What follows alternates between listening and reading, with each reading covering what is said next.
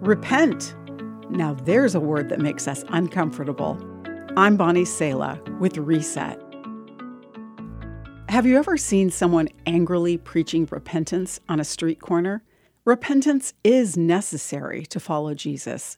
The Bible talks about repentance more than 30 times. But the place at which we go wrong when it comes to understanding our need for repentance is what brings us to the place of seeing our need.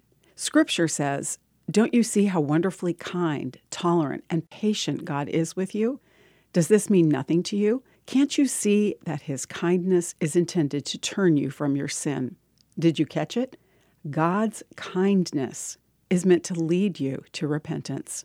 Not condemnation, not threat, not fear.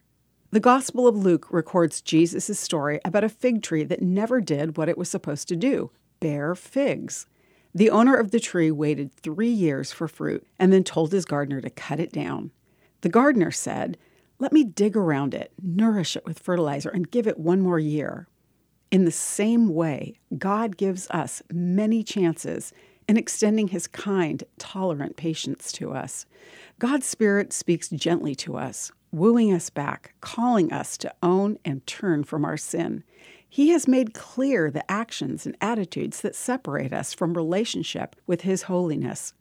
Let's remember God's way to repentance with the people in our lives who need it greatly. But first, we need to respond to God's offer of forgiveness and relationship. God is just. He gives second chances, but there will also be a last chance. I'm Bonnie Sala with Reset. To hear this again, read or share this, or to find more resources like this, visit guidelines.org.